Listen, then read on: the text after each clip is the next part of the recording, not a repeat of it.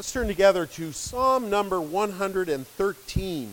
Psalm 113 as we continue our look at these Psalms. And tonight we've looked at, in the last few weeks, Psalm 110, 11, and 12. And tonight we're going to begin Psalm 113. We're looking at the Hallel Psalms, Psalm 113 to Psalm 118, and then we're going to look at the Psalms of Ascent. So that will be occupy our time now for the next number of months.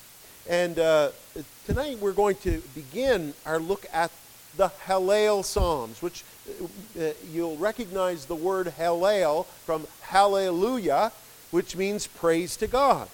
This section of hymns were called the Egyptian Hallel because they were sung around the Passover time. And the Passover time, you remember, was the time that the children of Israel came out of the land of Egypt. And so these psalms were sung to celebrate that occasion. And it is likely that Jesus and his disciples sang one of these psalms, in all likelihood Psalm 118, the night of the Passover, which is extraordinary because that psalm in particular prophesies the rejection of Jesus by the leaders and the stone becoming the head of the corner. And Lord willing, we will see that in a number of weeks. But you see the wondrous ways of God.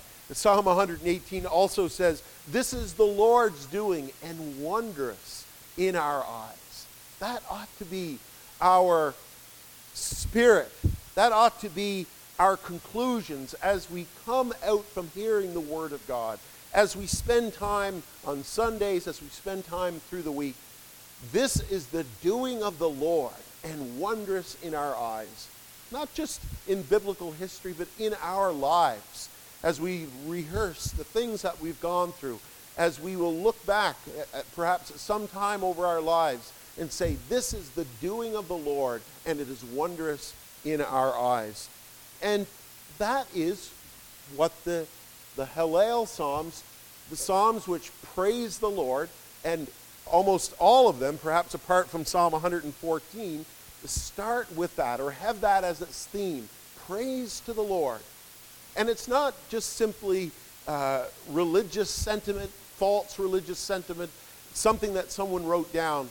But this is a rising out of real experiences, real lived experiences where people, the children of Israel, knew of God's deliverance in their lives. None of these things were written in an ivory tower. And so many of the Psalms, don't they? They have inscriptions over them. A Psalm of David when he fled from Saul. And many other inscriptions over these Psalms to show that they're rooted in real experience. And that, when we look at these Psalms and when we look at biblical history through the lens then of the gospel, then we are able to sing a new song to the Lord. We're able to go back to these Psalms and not having to write new songs, but to sing a new song, the old songs in a new way, with new eyes, with new realization, as I'm sure the early church did. They went back and they saw Jesus everywhere, and they saw Jesus in the Psalms. And hopefully we're able to do that tonight with this psalm. But this psalm in particular celebrates the majestic, sovereign God who is over history, over the universe, over the affairs of people, but yet takes notice of those who are humble and lowly. Let's read it together. Psalm 113. Praise the Lord. Praise, O servants of the Lord. Praise the name of the Lord. Blessed be the name of the Lord from this time forth and forevermore.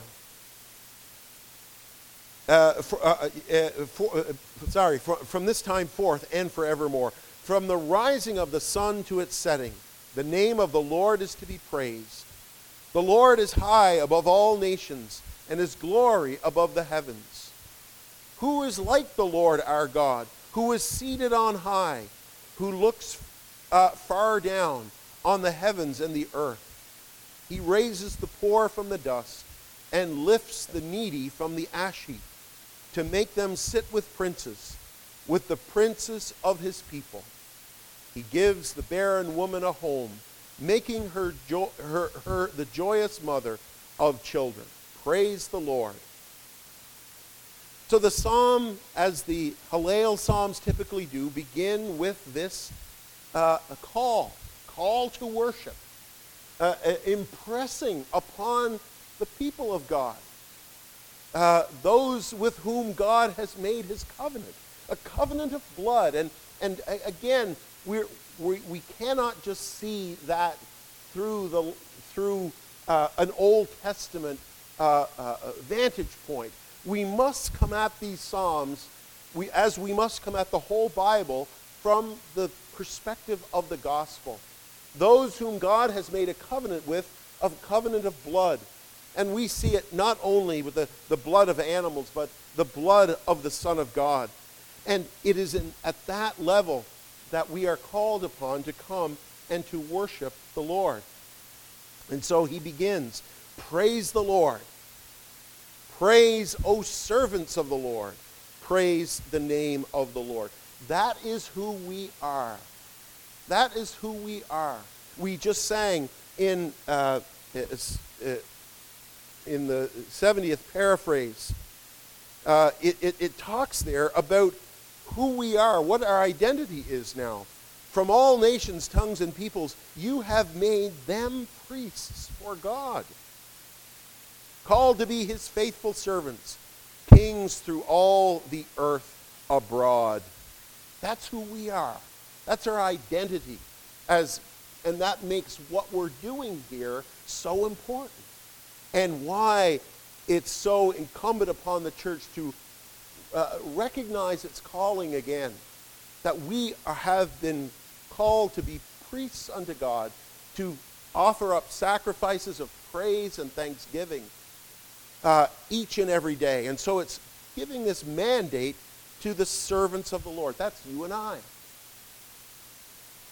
That we might praise the name of the Lord. And the name of the Lord, of course, is all the characteristics of God, all the ways in which God has made himself known. And that is shot throughout the Bible, isn't it? We read of the visitation of the angel to Mary. He shall be called the Son of the Most High.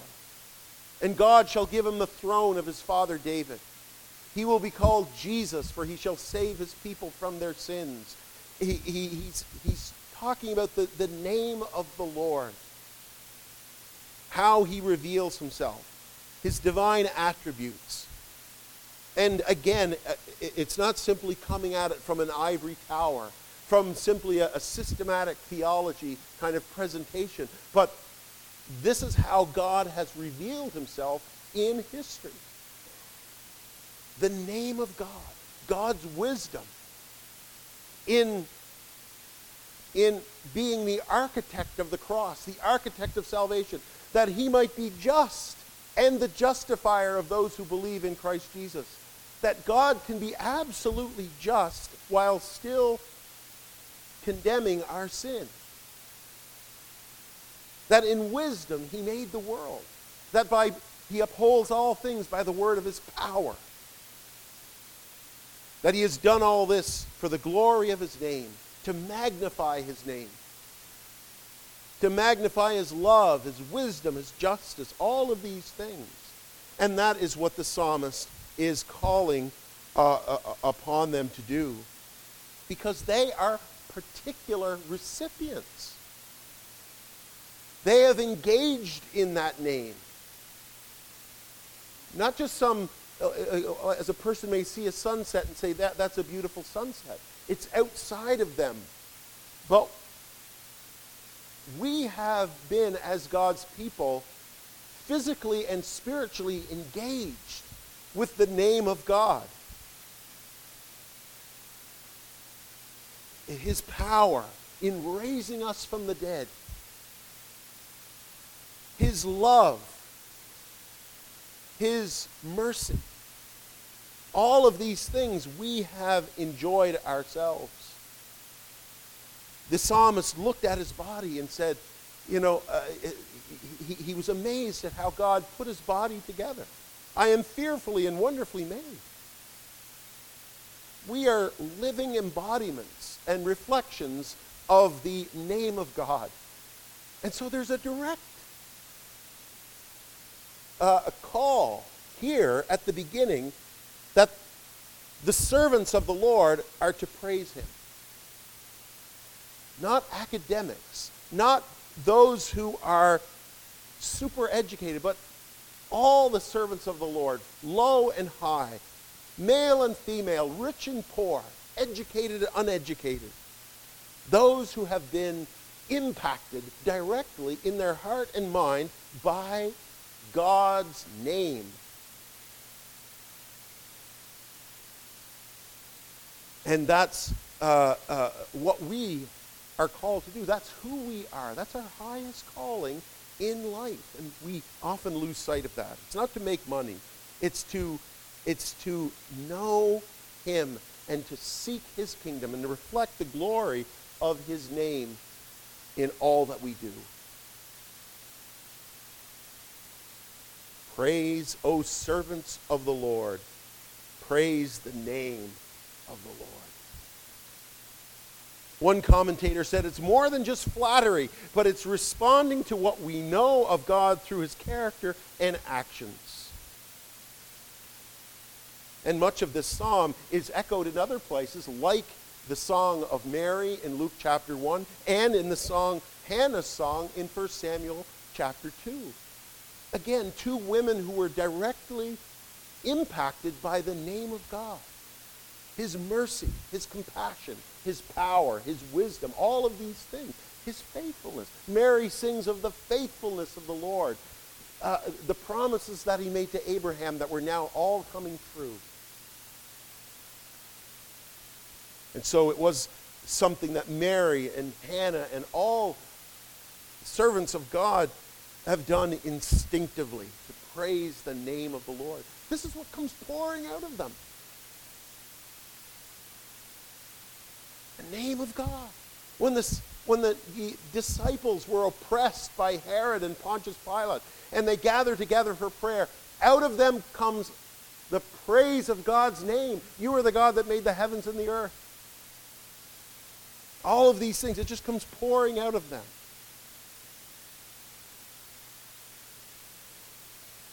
Blessed be the name of the Lord from this time forth and forevermore. From the rising of the sun to its setting, the name of the Lord is to be praised. And so God's name is to be praised in time and in space. From this time forth and forevermore. Paul says in Ephesians, to him be the glory in the church and in Christ Jesus throughout all generations forever and ever. You see, as time goes on, as revelation continues to unfold through biblical history, isn't it amazing that the same themes remain the same? That God's glory is undiminished. But indeed is accentuated. That those themes continue to rise like a great symphony until they reach a great crescendo in the Lord Jesus Christ, where you find in the book of Revelation all these themes coming crowding together, where God's glory is manifest in the Lamb who was slain. So his praise endures throughout all generations and in all places, from the rising of the sun to where it sets, to its setting. The name of the Lord is to be praised. So throughout time and space, God is to be worshipped. And this is combined then in a psalm like Psalm 72. All kings shall fall down before him. All nations shall serve him. It will be universal. The glory of the Lord will cover the earth as the waters cover the sea. And his name shall endure forever. Last like the sun it shall. Here again you have those two ideas of time and space converging together.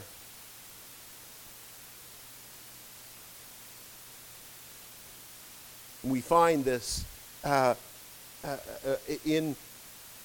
the day of Pentecost when Peter preaches, and when all the nations of the known world were gathered there, Parthians, Medes, Edomites, all these people from all over the known world were gathered together to hear the great works of God in their own language.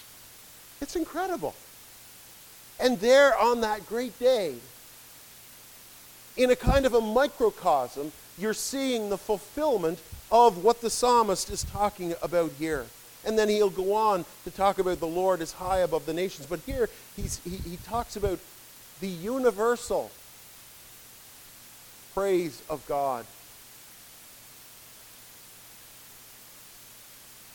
Even before that, as Jesus is moving toward the cross, and it says the Gentiles came and they asked Andrew, we would see Jesus. We want to see him. The nations were asking for him.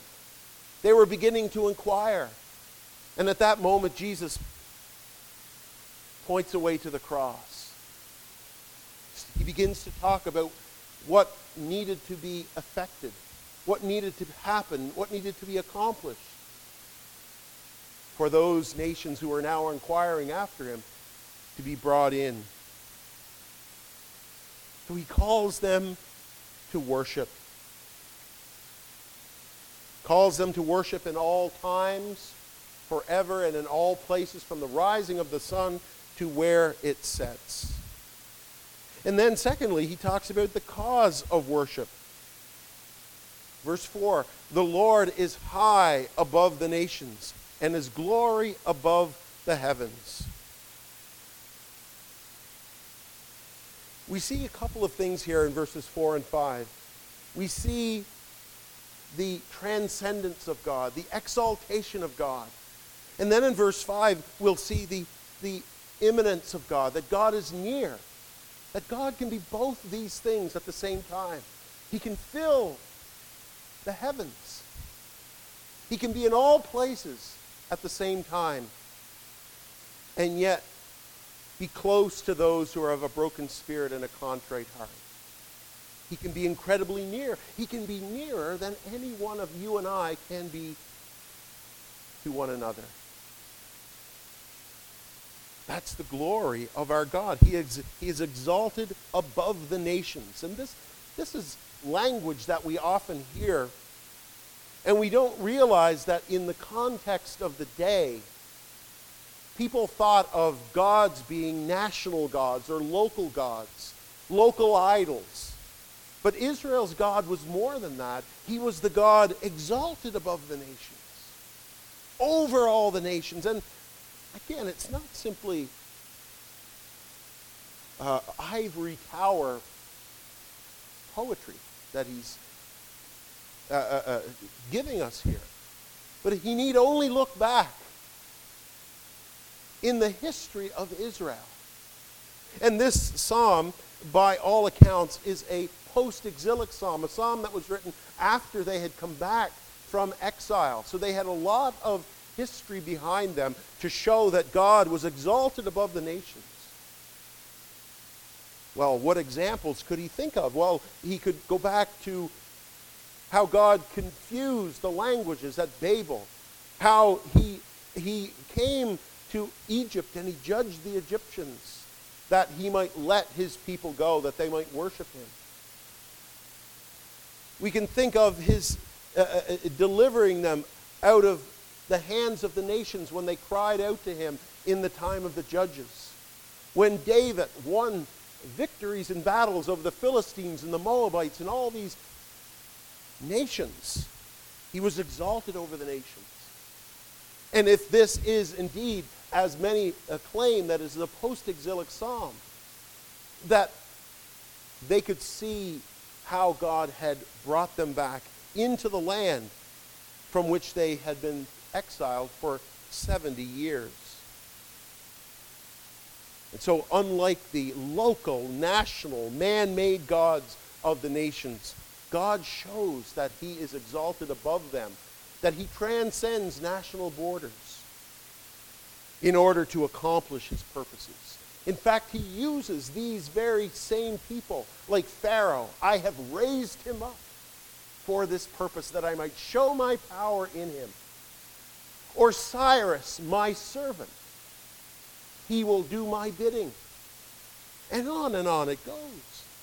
Even humble Mary and Joseph, who were tax brought down from Nazareth. How did God get them down there? In the reign of Caesar Augustus, there was a time of taxation. What a wonderful thing. Who did it? Who brought it about? Just to get that young couple from there up from Nazareth down to Bethlehem.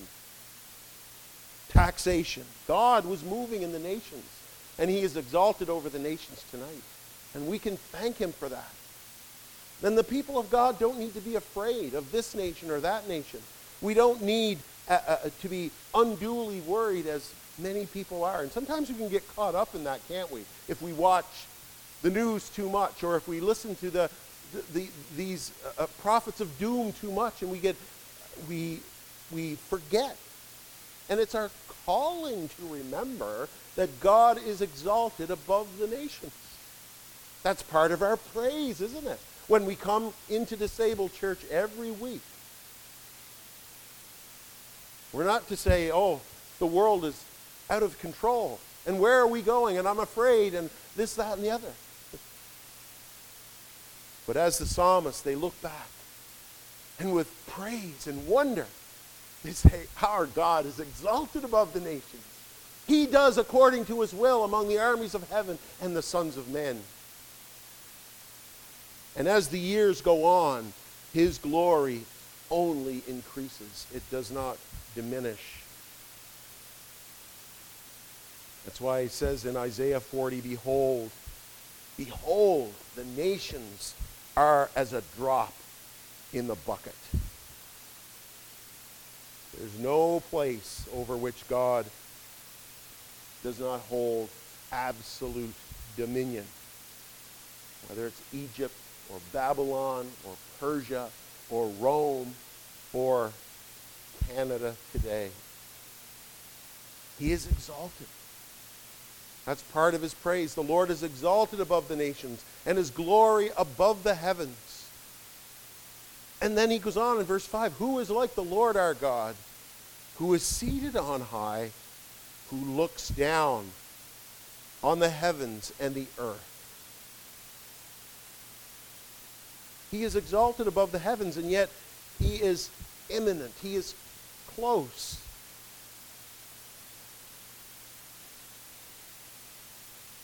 You think of Allah in Islam. That's not part of his glory to be imminent. He's far off and distant, and he has nothing to do really with his people. There's just this slavish submission to the will of Allah. There's no tenderness. There's no singing of his praises, of his love and his mercy and his goodness in that way. But the psalmist says here, who is like the Lord our God? Who looks down. The word there is to stoop down on the heavens and the earth. God, as it were, lowers himself. He condescends to his creation, to care for the world that he has made, and to do more than that, to redeem the world that he has made. Micah said as much, and we opened with that in our call to worship. Micah, whose name means, who is like the Lord? And he ends by saying, who is a God like unto you, that pardons iniquity and passes by the transgression of the remnant of his heritage? He retains not his anger forever, because he delights in mercy. He will turn again. He will have compassion upon us. He will subdue our iniquities. And you will cast all of our sins into the depths of the sea. In other words, Micah is enthralled with the God that is so merciful to the people of Israel. Who is a God like you? No human mind in all the history of the world up until the time Micah wrote could ever come close to a God like the God of Israel.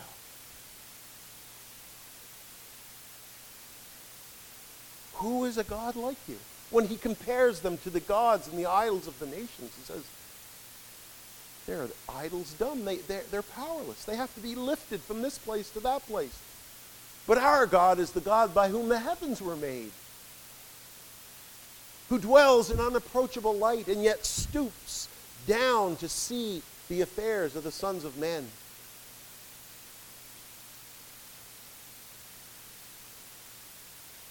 And so that, again, that sense of wonder, that sense of the fact that God is exalted and glorious and yet is entirely immanent, is a theme that continues throughout the Bible.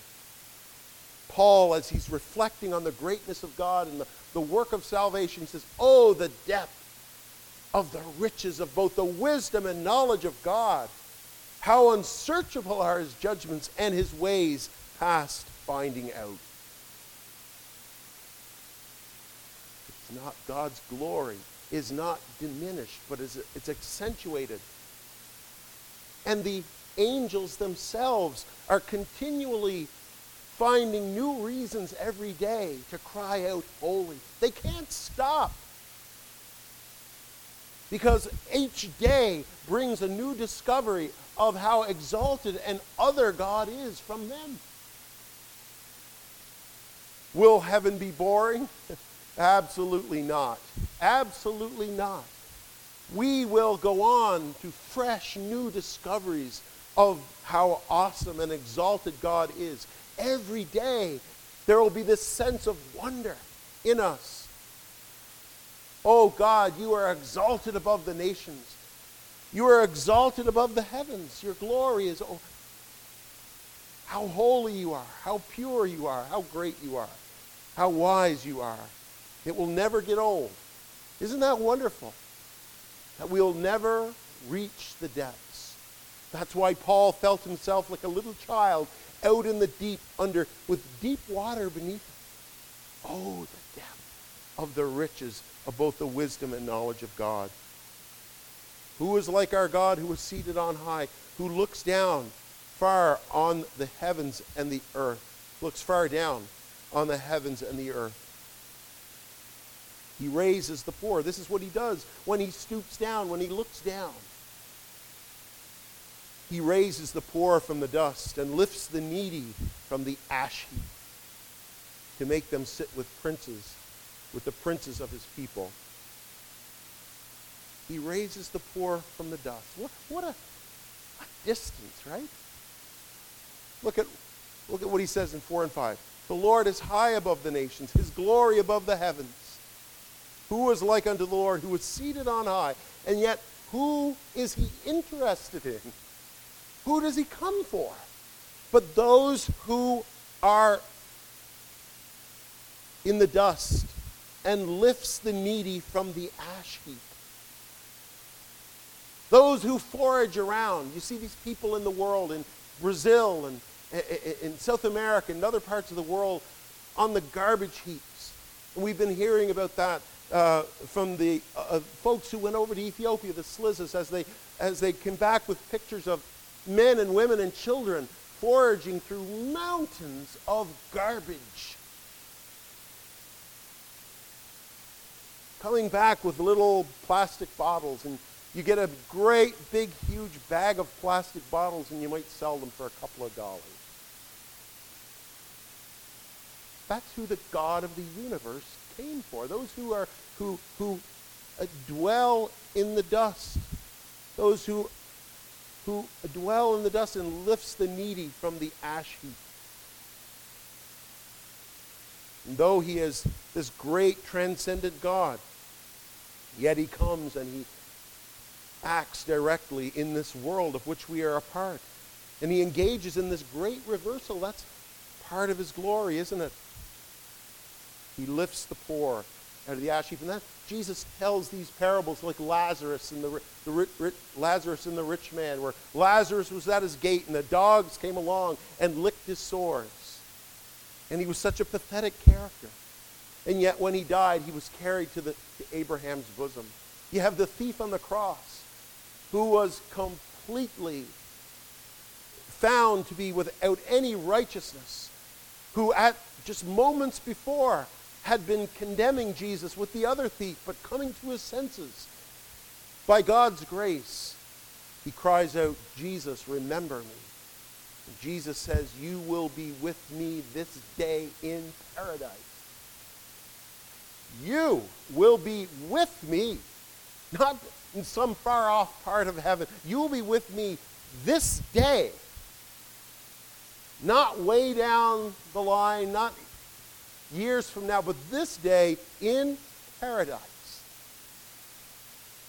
That's what this psalm is celebrating. He raises the poor from the dust and lifts the needy from the ash heap.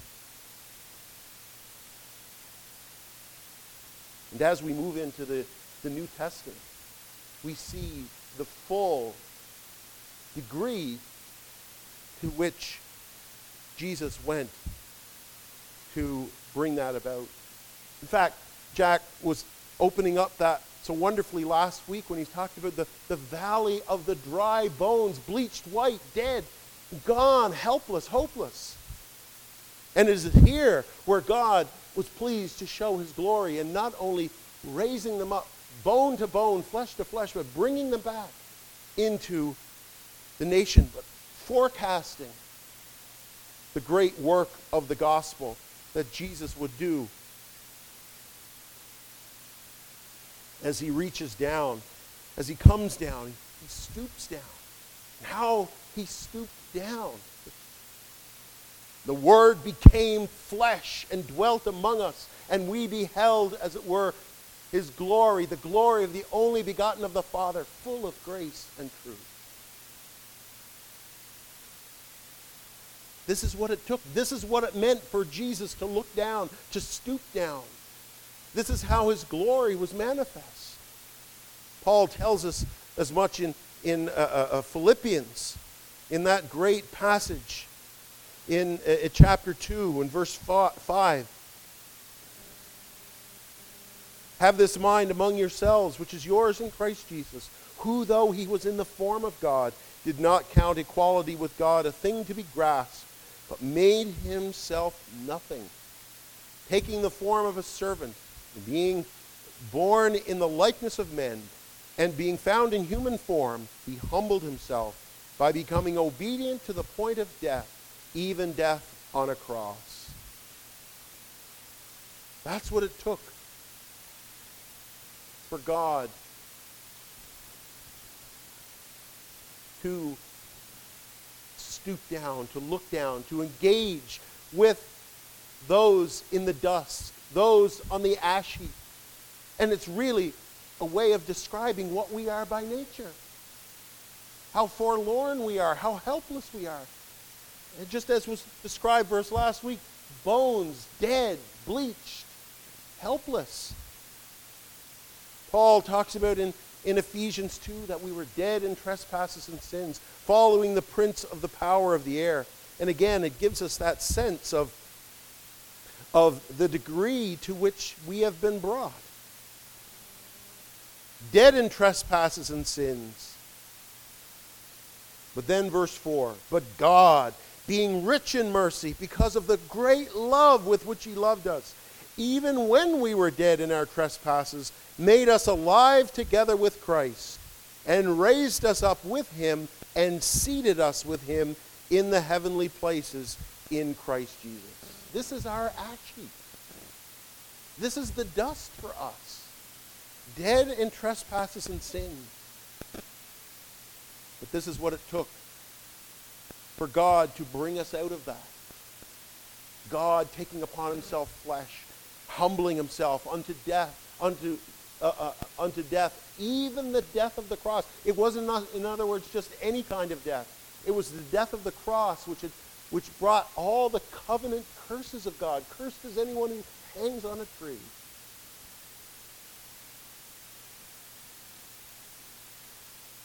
Or as Paul says again, though he was rich, yet for your sakes he became poor. Here he was rich. Here's his riches. The Lord is high above the nations, his glory above the heavens. Who is like the Lord our God, who is seated on high? That's Jesus he's talking about there. That's the Son of God, as well as all the Trinity. It's God's glory. But he lays aside his outward glory, lays aside his outward prerogatives of God, and yet stays and remains God himself to redeem us. Or as Paul wondrously said, he was made sin for us. He who knew no sin, that we might become the righteousness of God in him. Is it any wonder that we, more than the psalmist, can say, bless the Lord, O my soul, and all that is within me, bless his holy name. Or the Lord is my shepherd. These things take on a completely new meaning in the light of the gospel, do they not?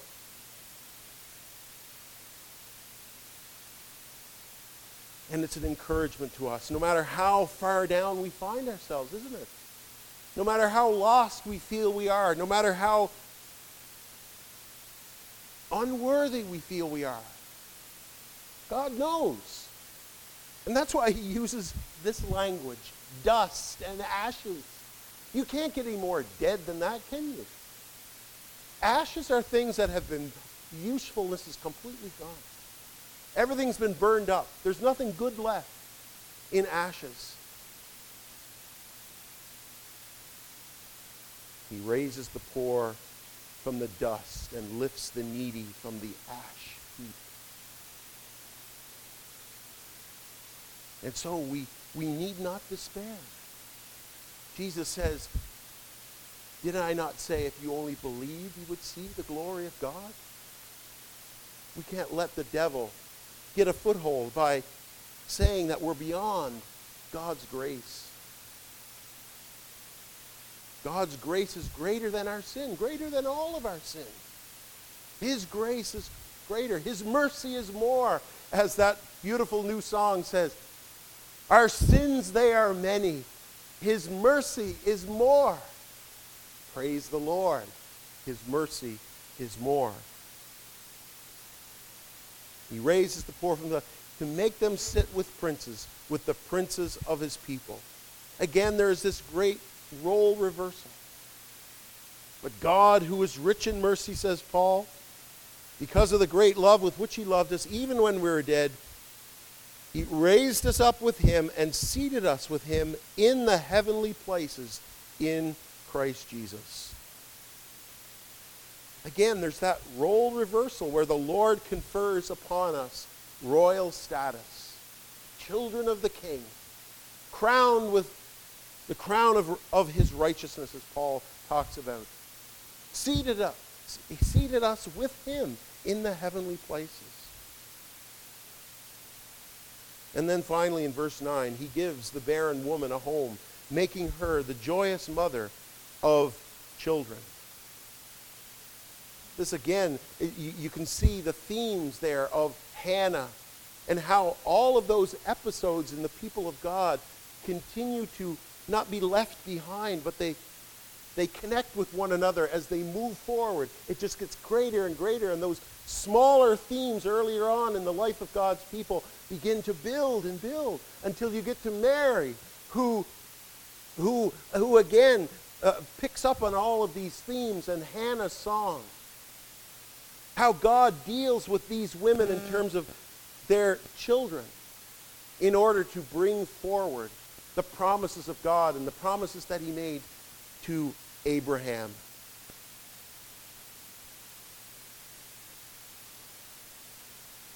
One has said that those singing the psalm after the exile would recall these things.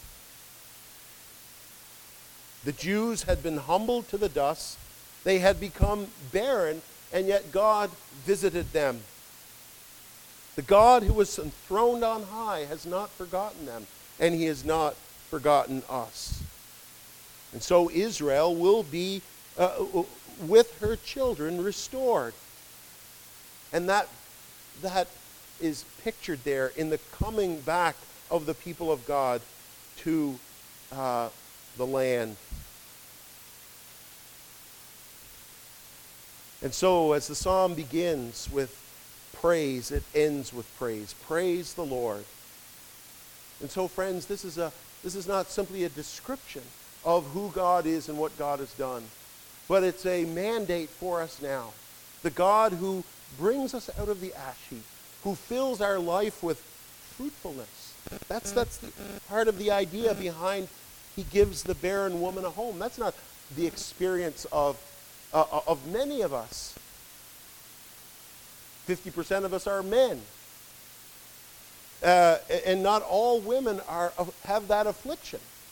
But we are all afflicted with that sense of barrenness in our lives without God. And as God dealt in a blessed way with his people Israel, in making them fruitful and bringing them back to the land and restoring their fortunes, so he continues to do with the church, in adding unto her number children, in making her fruitful. And that's the idea there in Isaiah 54. Stretch out the tents. Stretch out the boundaries of the tents. For greater is the children of the barren woman than the children of the woman who could bear children. All of these things taken together remind us that God will be glorified in your life and my life.